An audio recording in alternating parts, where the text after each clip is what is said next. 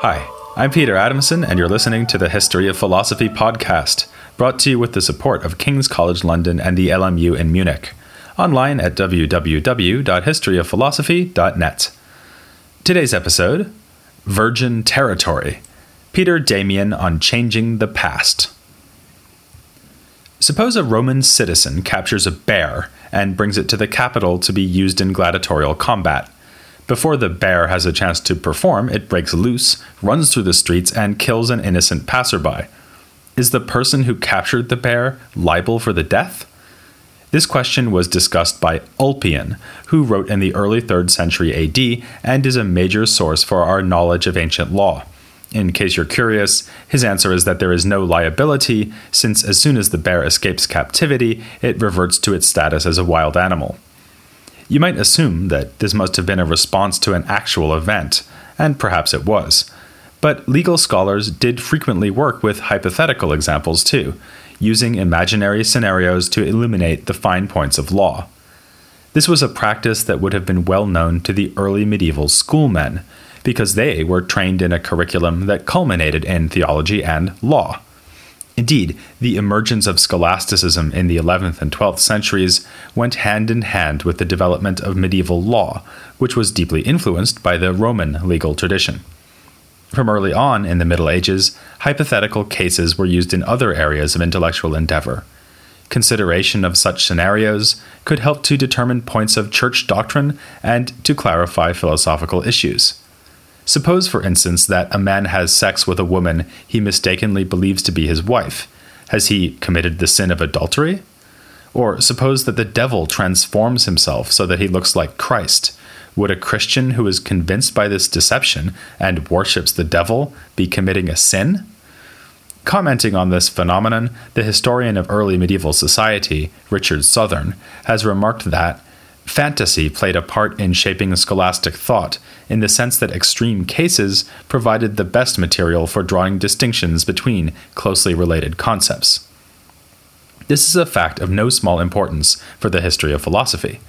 A penchant for creative hypothetical reasoning is still visible in later thinkers like Descartes, as we see with his skeptical evil demon hypothesis.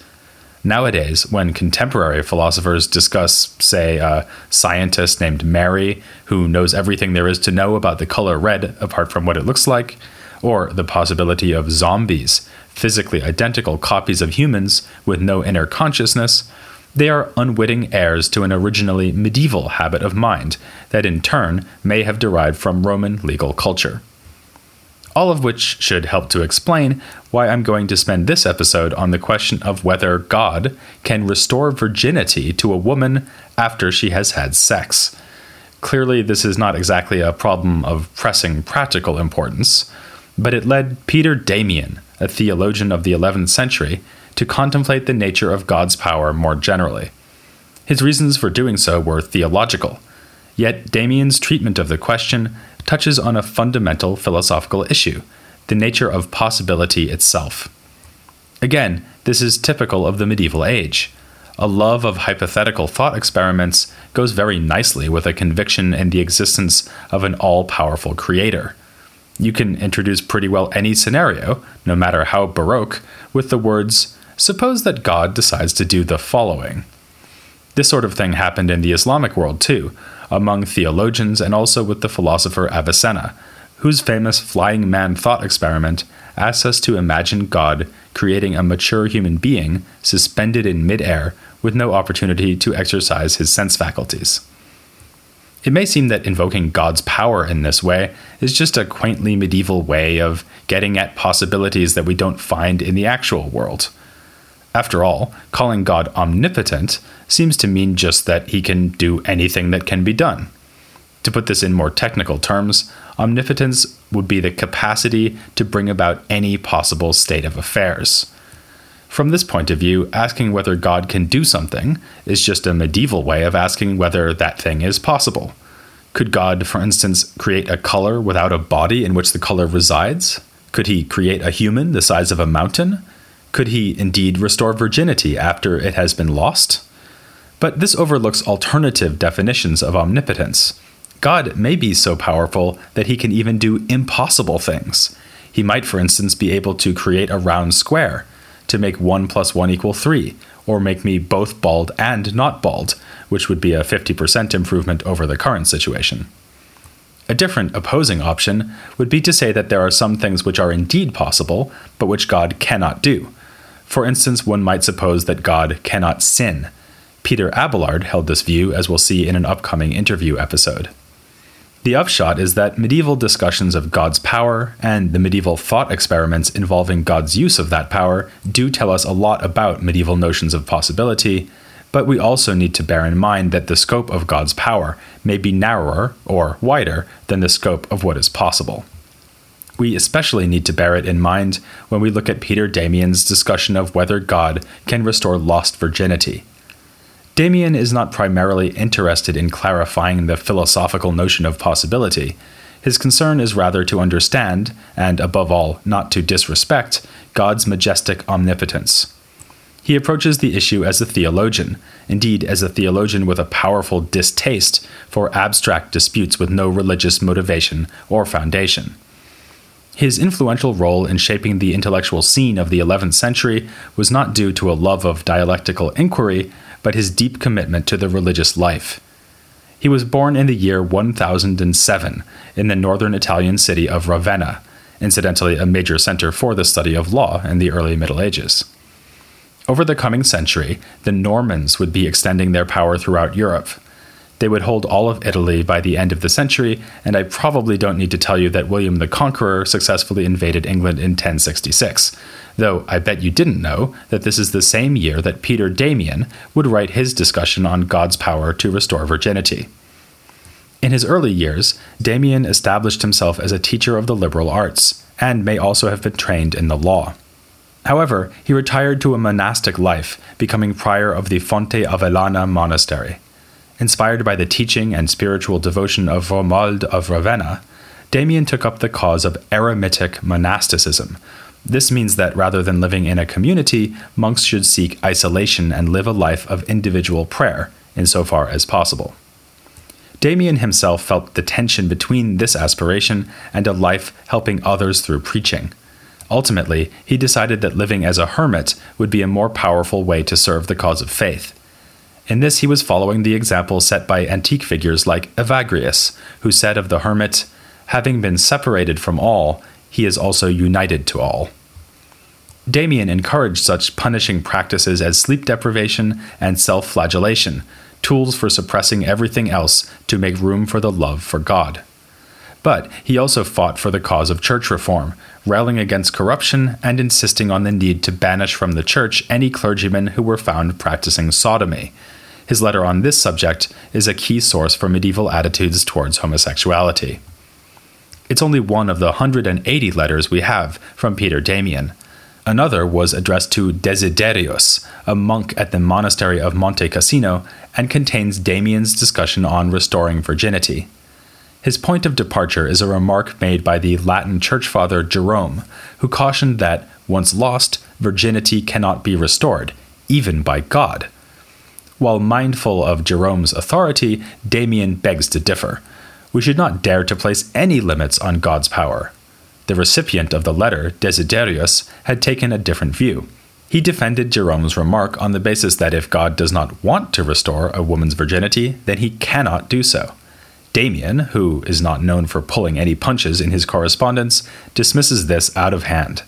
If God is unable to do otherwise than he wishes, then all things would be impossible for him, apart from the things that he has actually done. For instance, if God chooses to make it rain, then it would be impossible for him to make it not rain. Here, Damien is setting down an initial point of great philosophical interest.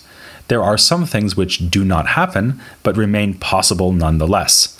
That may seem obvious. Right now you are listening to this podcast, but could quite easily be doing something else, though I wouldn't recommend it. But maybe it isn't so obvious after all. Consider this. Assuming you have listened to the podcast up until this point, does it remain possible that you haven't listened to it? It seems plausible to say that you could have refrained from listening to it beforehand, but now it is too late. There are no do-overs, and what is done is done. For this reason, ancient and medieval thinkers, beginning with Aristotle, were attracted to the notion that the past is necessary. The same consideration can be applied to the present. You are listening to the podcast right now, so again, the die is cast, and you can no longer avoid listening to it right now. This leaves only the future to be genuinely open, with different conflicting possibilities available to us. Once the future has become the present and then the past, though, these possibilities will be narrowed down to one actual state of affairs, which is necessary in the sense that it is too late to prevent it. Now we can see more clearly what is at stake in Peter Damien's letter on divine omnipotence. If God can restore a woman's virginity, then he can undo the past, so the past is not necessary after all. Well, maybe that is what it means. It depends entirely on what we mean by restoring virginity. Rather than getting straight to the question of whether God can really change the past, Damien insists that God can make two kinds of change to the woman's condition now. He can restore her with respect to merit and with respect to the flesh. The latter simply means putting her body back in the condition it was in before engaging in intercourse, in other words, restoring her hymen. It's quite obvious that God can do this. He can also remove the moral imperfection that, according to Damien, would be involved in the original loss of virginity. For a philosophically minded reader whose concern is solely with God's ability to change the past, all this is entirely beside the point. But it is vital for Damien's wider aim, which is to ensure that God is capable of offering redemption to humankind. At stake here is the possibility of the narrative of Christianity itself, whereby God saves humans from the sin into which they have fallen. To him, this would be a matter of considerably greater importance than clarifying our ideas about possibility and necessity.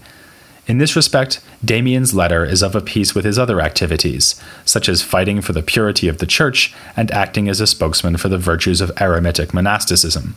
Virginity stands for the spiritual purity that he was striving for throughout his career, and its restoration stands for the cleansing of sin through divine grace. For similar reasons, Damien also dwells on the question of what it means to say that God cannot do evil or commit a sin. Anxious as always not to curtail God's power, Damien seeks refuge in the traditional thought that evil is non-being or nothingness. Thus, even if we say that God is unable to do sin, there is literally nothing, no positive reality, that lies outside the scope of God's power. The discussion of the virginity question is dangerously close to being settled right here.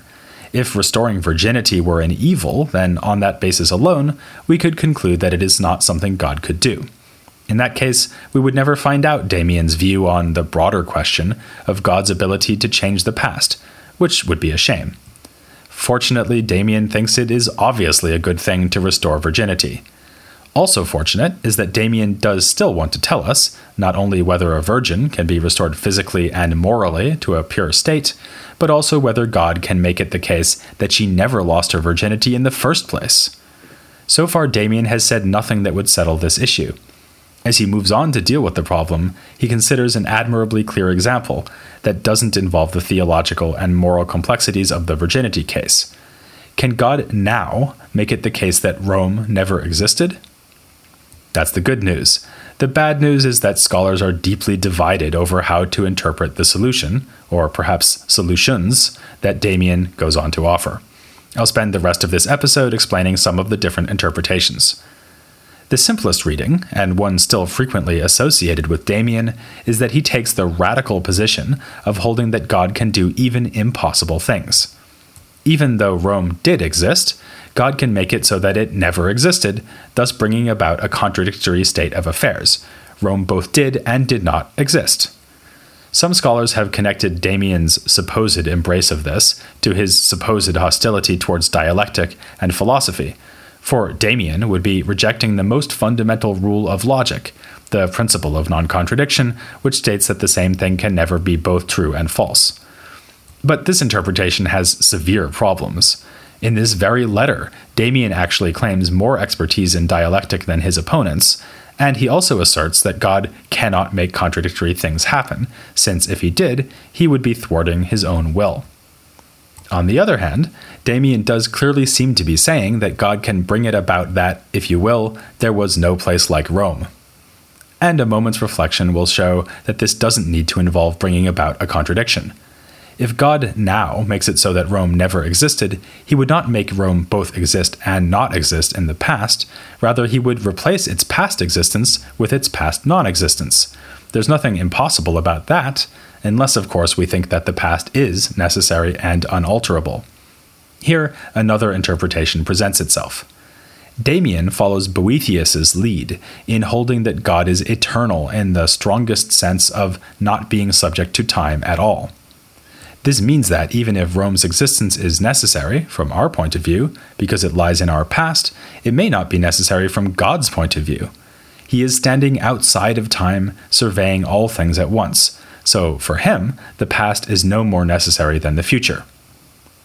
Given Damian's emphasis on God's timelessness, this reading has some plausibility.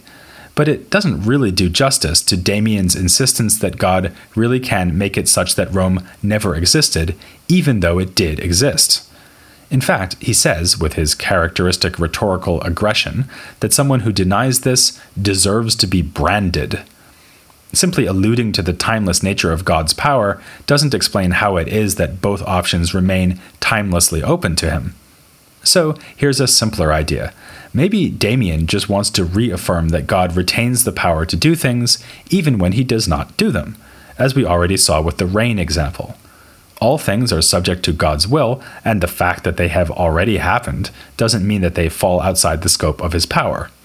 If this is all Damian wishes to say, then he is in line with more standard treatments of the question in the later Middle Ages, giving us a less outrageous but more sensible Peter Damian. We can expand on this interpretation in light of a distinction that Damian makes between two kinds of necessity, which we might call absolute and subsequent necessity. Something is absolutely necessary if it intrinsically cannot be otherwise. For instance, it is absolutely necessary that 1 + 1 is 2. By contrast, some things are necessary only on a certain assumption. For instance, if we assume that you will finish listening to this episode, it necessarily follows from this that you will have listened to it, but your having listened to it would not thereby become absolutely necessary. It would remain the case that you could have refrained from listening to it. It's hard to imagine why you'd stop listening now, having gotten this far, but it remains possible in itself. Applying this idea to the past, we can say that once God wills that Rome should exist, it necessarily follows that Rome must exist, given that nothing can thwart God's will. Yet Rome's existence remains merely possible in itself. God's timeless eternity remains relevant here, in that his relationship to past, present, and future events is always the same, unlike our case, where the future is open and the past and present closed. Whether we talk about Rome's past existence, the present existence of Germany, or the future existence of a nation wisely ruled by a benevolent, giraffe-loving philosopher, we are dealing with things that become necessary only if God wills them to be the case. In this sense, the past is subject to God's will in just the same way the future is. Still, God cannot will anything both to occur and not to occur, so there is no threat that a contradiction will arise. I find this interpretation fairly compelling, but it too has potential problems. Some scholars claim to find in Damian the idea that the principle of non-contradiction itself is subject to God's will, meaning that God simply chooses to avoid bringing about contradictions. If this principle itself is subject to God's will, then after all these subtle interpretive maneuvers, we would be back with something like the traditional reading that God can do the impossible. Setting this aside, though, it's noteworthy that Damian distinguishes between two kinds of necessity. About a generation later, in the same context of the question whether God can change the past, the more famous thinker Anselm of Canterbury will make the same distinction very clearly by contrasting necessitas praecedens with necessitas sequens, preceding and subsequent necessity. It's just one example of Anselm's clear-headed approach to the problems that had arisen in the first few centuries of medieval philosophy, an approach which, for some, licenses calling him the first great scholastic philosopher. It's too late for you to avoid hearing all about Peter Damian, but it remains up to you whether you'll learn more about Anselm by joining me next time for The History of Philosophy Without Any Gaps.